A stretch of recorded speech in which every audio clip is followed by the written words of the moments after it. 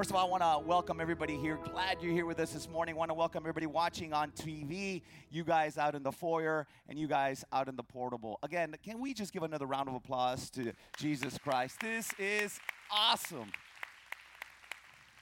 Today is the day. Today is the greatest celebration I believe anyone could ever celebrate. Today is a resurrection of Jesus Christ, our Lord and Savior. Today is the day, really, that's a foundation of our faith, our belief. Think about it for just a minute. Christianity is different because we worship a God who is alive. Today is the day that separates us from any religion. Our faith, our belief hinges on the fact that the tomb is empty. Because if the tomb was not empty, then really our faith would be of no use. Our belief would be of nothing. We would have hope in nothing. As a matter of fact, Paul says it this way in 1 Corinthians 15. He talks about that. This is what he says, verse 16. He says, "For if the dead are not raised, not even Christ has been raised. And if Christ has not been raised, your faith, my faith, is futile. And the worst part of all, we are still in our sins. Then those also who have fallen asleep, those who have died in Christ, have also perished. If in Christ we have hope in this life only, we are of all people most to be pitied." See, church, we celebrate today because that's in whom we trust. That's what we believe, our faith. What do you believe in? Where is your faith? You know, I remember looking back, all my life I knew about God.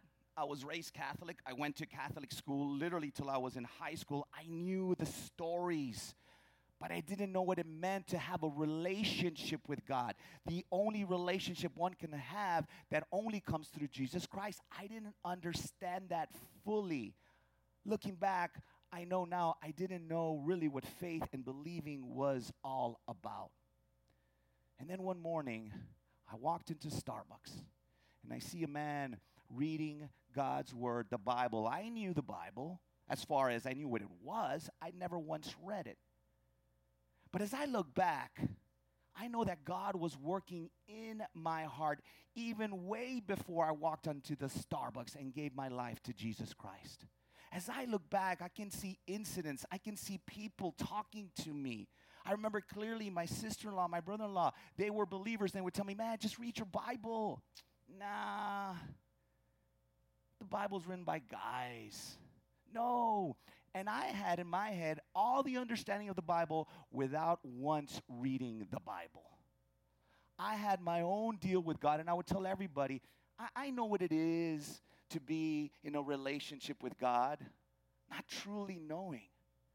I remember as well God putting circumstances in my life, struggles, that as I look back now, I realize you, God, were working in my life. It was a process that got me to the point in Starbucks where I received Jesus Christ as my Lord and Savior. I remember having this void in my heart for years. And no matter what I did, no matter how successful I got, no matter how much I worked out, no matter how much I partied, the void was still there until the day I gave my life to Christ. And I felt this pressure come off of my shoulders. Now I knew what it meant to have hope, satisfaction, identity. Again, where's your belief? Now, with a crowd this size, I know some of you, I know a lot of you are believers. I know a lot of you truly know what it means to put your trust in the sacrifice of Jesus Christ. If that's you, what are you doing with the grace that God has given you? What are you doing with the faith that God has given you? Now that your sins are forgiven, do you think you have a free ticket and now you're just waiting for eternity? Or are you doing something here? Are you loving others the way Christ has commanded us to do? Love one another. Are you proclaiming the good news of Jesus Christ? And I know a lot of us here are in a process. And for some of you, your process is way in the beginning. And if that's you, I want to say it's okay. All of us were at one point in the process, and to be honest, we're still in the process. Maybe you're sitting here because someone invited you to come. Maybe you're sitting here because really you're just checking out all this Jesus thing that's going on. And this might be new to you. Maybe you walk into this building and there's a loud music, people yelling, hands up in the air, and you're like, okay, what did I get myself into? I understand because I've been there, done that. But if you're in this process, let me ask you one thing. Now open your hearts, open your mind, and listen to what I'm about to ask you. What is keeping you? What is keeping you truly from accepting the Holy Spirit to move within you? Now, I know some of you don't know that answer. I didn't know that answer. But again, open your minds. Open your hearts. Could it be that you're waiting for God to meet some condition in your life? Could it be that you say, okay, I will believe all this quote-unquote hoopla when God does, and you fill in the blank? Because you have doubts. And I understand that. And again, it's okay. As a matter of fact, we're going to read about a story of a man who lived with Jesus for 3 years, and he had doubts. So you have your Bibles with you. Please open them up to John chapter 20, verses 19 to 31. If you don't have a Bible, I encourage you to grab one underneath the chair.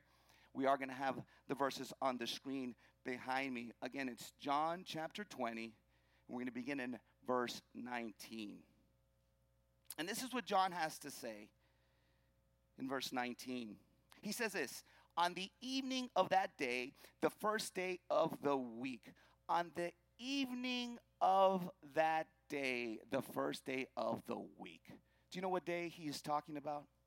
He is talking about Sunday.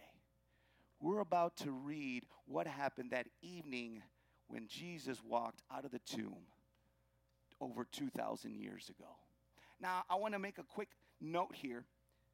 These men that we're about to read about were Jewish men who have turned or changed into Christianity.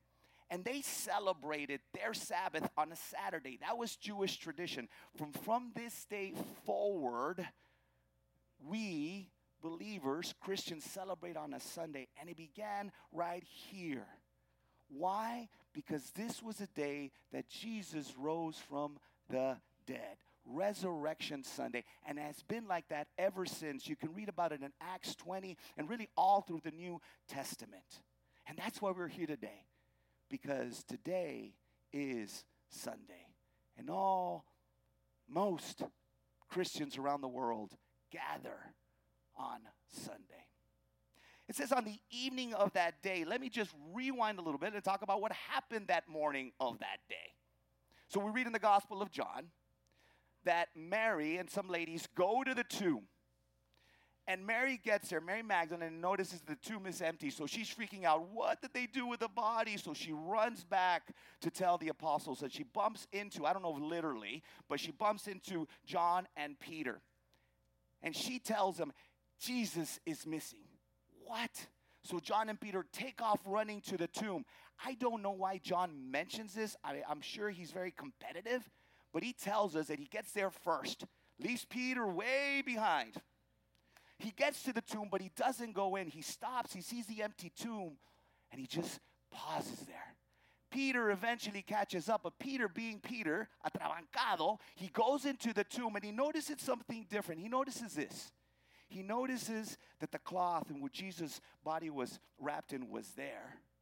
But he also notices that the head covering was there, but this was fully, nicely folded in.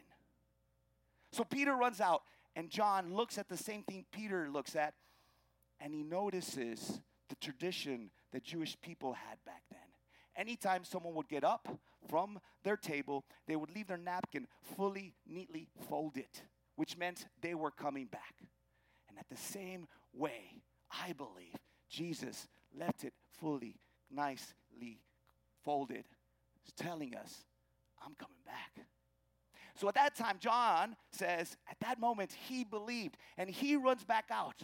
And Mary now runs back to the tomb, and she looks in there, and she sees two angels. And Mary goes, please, guys, where have you taken the body? Will you return him to us, please? I'll go get him. And then Mary hears a voice, and it's Jesus Christ.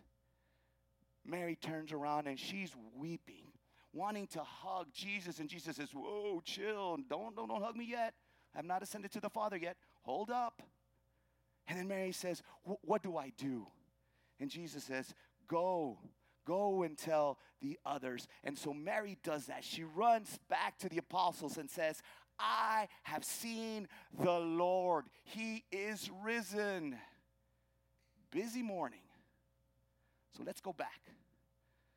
Verse 19. On the evening of that day, the first day of the week, the doors being locked, where the disciples were for fear of the Jews, Jesus came and stood among them and said to them, peace be with you. Several observations I want us to make note of. Remember, John, he's seen the empty tomb. He says, I've believed. Mary has told the apostles, I saw the Lord. But yet, the door was locked. See, the apostles kind of believed. One of them believed, literally said, I believe, but yet they were still scared. They were so scared that the door was locked. As a matter of fact, in Greek, it means that it was securely closed. Probably had like a chair underneath a doorknob. No one get in. They were scared that they were going to get taken out of that room, most likely the upper room, persecuted and crucified. So they were really scared. The other observation I want us to make. Notice the way Jesus makes an entrance. It doesn't say here that Jesus went, guys, it's okay, it's me. He didn't have some secret knock, scratch, knock. No. It says that he appeared before them. Why do I mention this? It just gives us, maybe a way that we are going to be in our resurrected bodies. It gives us a preview that we're not going to be held to dimensions of this world as Jesus just walked through the walls, the secure door. As a matter of fact, we read in the Gospel of Luke, the same account, that Jesus, when he walks through the door, he says, I'm hungry. It was a rough day. So in the same manner, I believe we're going to be hungry for eternity, which is a good thing. Carne asadas don't stop here, guys. We should celebrate that. That's good. But notice as Jesus appears before them, the first word Jesus says is, peace be with you. I love that. And there was a tradition to greet each other back then like this. They would greet each other saying, shalom, which meant peace be with you. But Jesus wasn't just greeting them normally. This time, the peace be with you was more significant. It had a fuller, deeper meaning. Why? Because now they had the peace from God. As we are about to read, he's going to show them his hands. And this is why you can have peace. I just took the wrath of God that you deserved, that all of us here deserve. And now you have peace.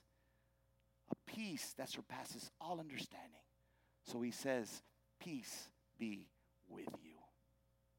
John goes on and says this in verse 20. When he had said this, he showed them his hands and his side. And then the disciples, they were glad, they rejoiced, they were super happy when they saw the Lord. So Jesus shows them his hands, shows them his side, and notice how they went from fear to rejoicing. Church, when you encountered the living Christ, you rejoice. John continues in verse 21, and Jesus said to them a second time, peace be with you. And then he goes and says, as the Father has sent me, even so I am sending you.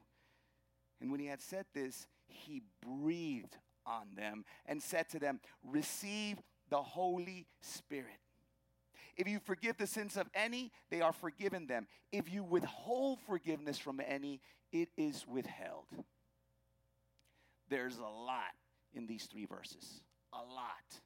It'll take us a whole sermon and a half to just cover what Jesus was talking about. So let me just summarize it. Jesus, we are told, breathes the same breath that God in creation in Genesis 2:7 breathed life into man, into Adam. In the same manner, Jesus breathed into the apostles. And it says that they received the Holy Spirit. Why did Jesus do this? What was he doing? He was commissioning them.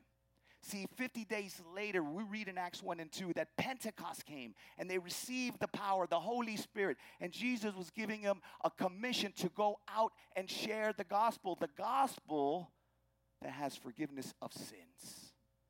So that's why he did what he did. We continue in verse 24. It says, now Thomas, one of the 12, called the twin, was not with them when Jesus came. Notice something. John writes, now Thomas. Other translations say, but Thomas. John is saying, my buddy Thomas. You all know, the compadre Thomas. We've all heard about Thomas. Well, Thomas. Who was Thomas? I think a lot of us have this mindset because we've named him Doubting Thomas, that Thomas was just some guy that was like, kind of goofy, right? I don't know, that's the impression I get. But what does Scripture tell us about Thomas, who he was? Now, we know he's a twin. We just read that. Somewhere also in the Gospels, he is mentioned as Didymus, which literally means twin. We know he was an apostle chosen by Jesus himself, like all the other apostles. He prayed, and then he chose the apostles one by one. But something I believe that a lot of us don't know or realize about Thomas is that Thomas was a courageous, loyal follower of Christ. We look at Peter and say, yeah, that was him. But Thomas, no, we don't have that impression. Why do I say that I believe that he was loyal, that he was courageous? Because we also read in the gospel that Jesus says to his apostles, we're going to Judea. We're going back there. And the apostles say, whoa, time out, Jesus. Do you remember last time you were there? You mentioned this I am thing that you before Abraham, I am, and everybody freaked out and started grabbing stones and wanting to kill us. Do you remember we almost died there, Jesus? But Thomas, no, he stands up and says, if we all die with you, Jesus. Let's go. Pretty courageous, I believe. We also read a story that I think we're very familiar with. It's the Last Supper. And Jesus tells them, I am going to leave you. I'm going to my Father's house, and there's plenty of rooms. I'm going to prepare a place for you. But I'll be back, and you know the way where I'm going. And I believe at this point, all the other apostles are thinking to themselves, no, we don't. What are you talking about? Rooms? We don't know the way. But Thomas, again, being courageous, stood up and says, yo, Jesus, we don't know the way. Can you tell us the way? And at that point, I think all the apostles were like, whew, it's a good thing you asked, Thomas, because I won't look like a fool asking that question. But you know what, church? I'm also very glad that Thomas asked that question. Because look at the way Jesus answers in John 14:6. The truth. Jesus says this, I am the way. I am the truth and the life. And no one comes to the Father except through me. He drops the mic and he walks out. This is the truth, church. There is no other way that we can come in relationship with God unless it's through Jesus Christ. We can't work for our salvation. We can't merit our salvation. We can never be good enough. This is the only way to eternity, through Jesus Christ. Man, Thomas, thank you for asking. Again, verse 24 says this, now Thomas, one of the 12, called the twin, was not with them when Jesus came. I mention this because, again, I believe this is so important. Notice, we're told that the other apostles are in that upper room. They're scared. They're frightened. I am sure they're very sad. They're going through a season in their life where there's confusion. But Thomas wasn't there. I am sure he was confused as well, sad, maybe a little frightened, but he was not in community. I mention this, church, because we're called to be in community. We're called to gather. We're called to encourage one another. You can't encourage one another by yourself because there is no one another. As a matter of fact, the author of Hebrews says the same thing. I am not making this up. Hebrews 10:24 through 25. And let us consider how to stir up one another to love and good works. You can't love another if you're by yourself. Not neglecting to meet together on Sunday, like they started to meet the very first Resurrection Sunday, as is the habit of some, but encouraging one another, and all the more as you see the day drawing near. Church, let's not neglect getting together. This is beautiful. It is different. We are called to share each other's burdens, to worship together. Now, I get it. Past 2 years have been totally different. But let's do this more often. See, I believe there's a big difference seeing Jesus in community. And Thomas, on that Sunday, missed seeing Jesus in community. We go on in verse 25, and he says this. So the other disciples told him, Thomas, we have seen the Lord. We saw him with our own eyes. He came in and said, peace be with you. We saw his scars. But you missed it, man. You weren't in community. You weren't with us. You should have been with us. You missed the resurrected Christ. And then Thomas responds like this. Unless I see his hands, the mark, the nails, and I literally place my fingers in those marks, and I reach out my hand and I place my hand on his side. Look what he says. I will never believe unless he meets these conditions, 3 conditions to be exact. Unless his hands are marked up and I literally touch his marks and I can reach my hand and touch his scar on his side. Unless that happens, Thomas says, nah, I am never, ever going to believe. A week goes by. Verse 26. 8 days later, his disciples were inside again. But this time, Thomas was with them.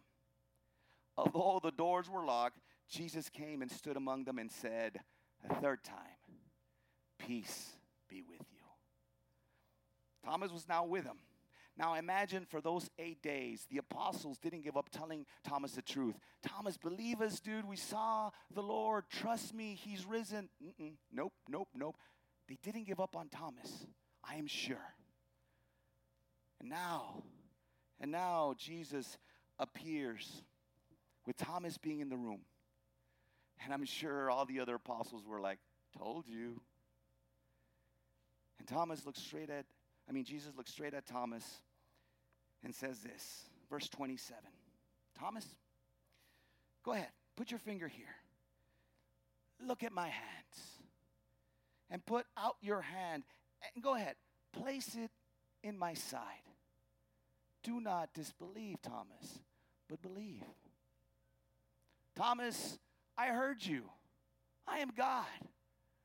I heard you wanted these 3 things to be done in you so you would believe. So go ahead, believe. And I love Thomas's response. Verse 28, my Lord and my God. I am more than sure at that point Thomas dropped to his knees. And notice, we're not told that he did do what he said he had to do in order to believe. He probably dropped to his knees and said, my Lord and my God. This is the first time in Scripture where we see the true deity of Christ being fully man, fully God, Jesus. And Thomas recognizes for the first time that he is Lord and God. What a beautiful proclamation. And then Jesus responds to him In verse 29, have you believed because you have seen me? He says, blessed are those who have not seen and yet have believed. Thomas, you are correct. He didn't deny him. He didn't say, no, don't worship me. I'm not God. No. Jesus, knows who he is. But he asks, you believe because you've seen it. But blessed are those who have not seen and yet believe. You know who he's talking about here? Us. Peter mentions the same thing in 1 Peter 1:8. Though you have not seen him, you love him. Though you do not see him now, you believe in him and rejoice with joy that is inexpressible and filled with glory. When you encounter the living Christ, you rejoice. He doesn't have to meet your conditions, but he will. John concludes this portion in verse 30, and he says this, now Jesus did many other signs in the presence of the disciples, which are not written in this book. But these are written, and here's the purpose of why John wrote this book, so that you may believe that Jesus is the Christ, the Son of God, and that by believing you may have life in his name.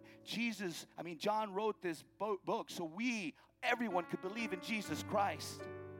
So everyone who trusts in the sacrifice and his resurrection could have eternal life. Question: where's your faith? Do you believe? I'm not talking about an intellectual belief. I'm talking about a heart belief, a transformation belief. Now, like I mentioned in the beginning, I know a lot of us have trusted Jesus Christ and we believe. What are you doing? Again, I'm going to ask you, what are you doing with this belief, with this faith? Are you planting seeds the way the apostles were trying to plant seed in Thomas for 8 days, a whole week? Thomas, believe me, we saw. Or have you given up? Someone in your life that you've been trying to bring to Christ, and he's, forget it. It is not up to us. It's the Holy Spirit. We don't do a thing. Just plant the seeds and pray that God opens their hearts. If you trusted Jesus Christ, are you being like a Thomas and on your own? Or are you gathering together in community? The way we're called to share each other's burdens, to worship God in community. More importantly, now listen. If you haven't trusted Jesus Christ as your Lord and Savior, again, I think you don't know why. Again, just open your hearts. Pray. And it doesn't have to be all this elaborate prayer. Just say, God, what is it? How come I can't come to that point? And if there's conditions, if there's doubts, it's okay. But let me propose something to you guys. Those that are in that process or don't know or are confused or rejecting. What if God is using other people so you can open your hearts? There were other people in my life that I see now. My sister-in-law, my mom. Would you just open your hearts when they're saying, join a community group, come to church. Let God move you. Maybe, like if it was my situation, maybe God has put a situation in your life, a circumstance, a troubled marriage, financial crisis, an illness. Maybe God is doing that so that you can say, all right, I'll give you a try, God. If that's you, church, trust me, I've been there, done that. Reach out your hand, touch his scars. Let his scars of grace bring you to belief. It'll be amazing.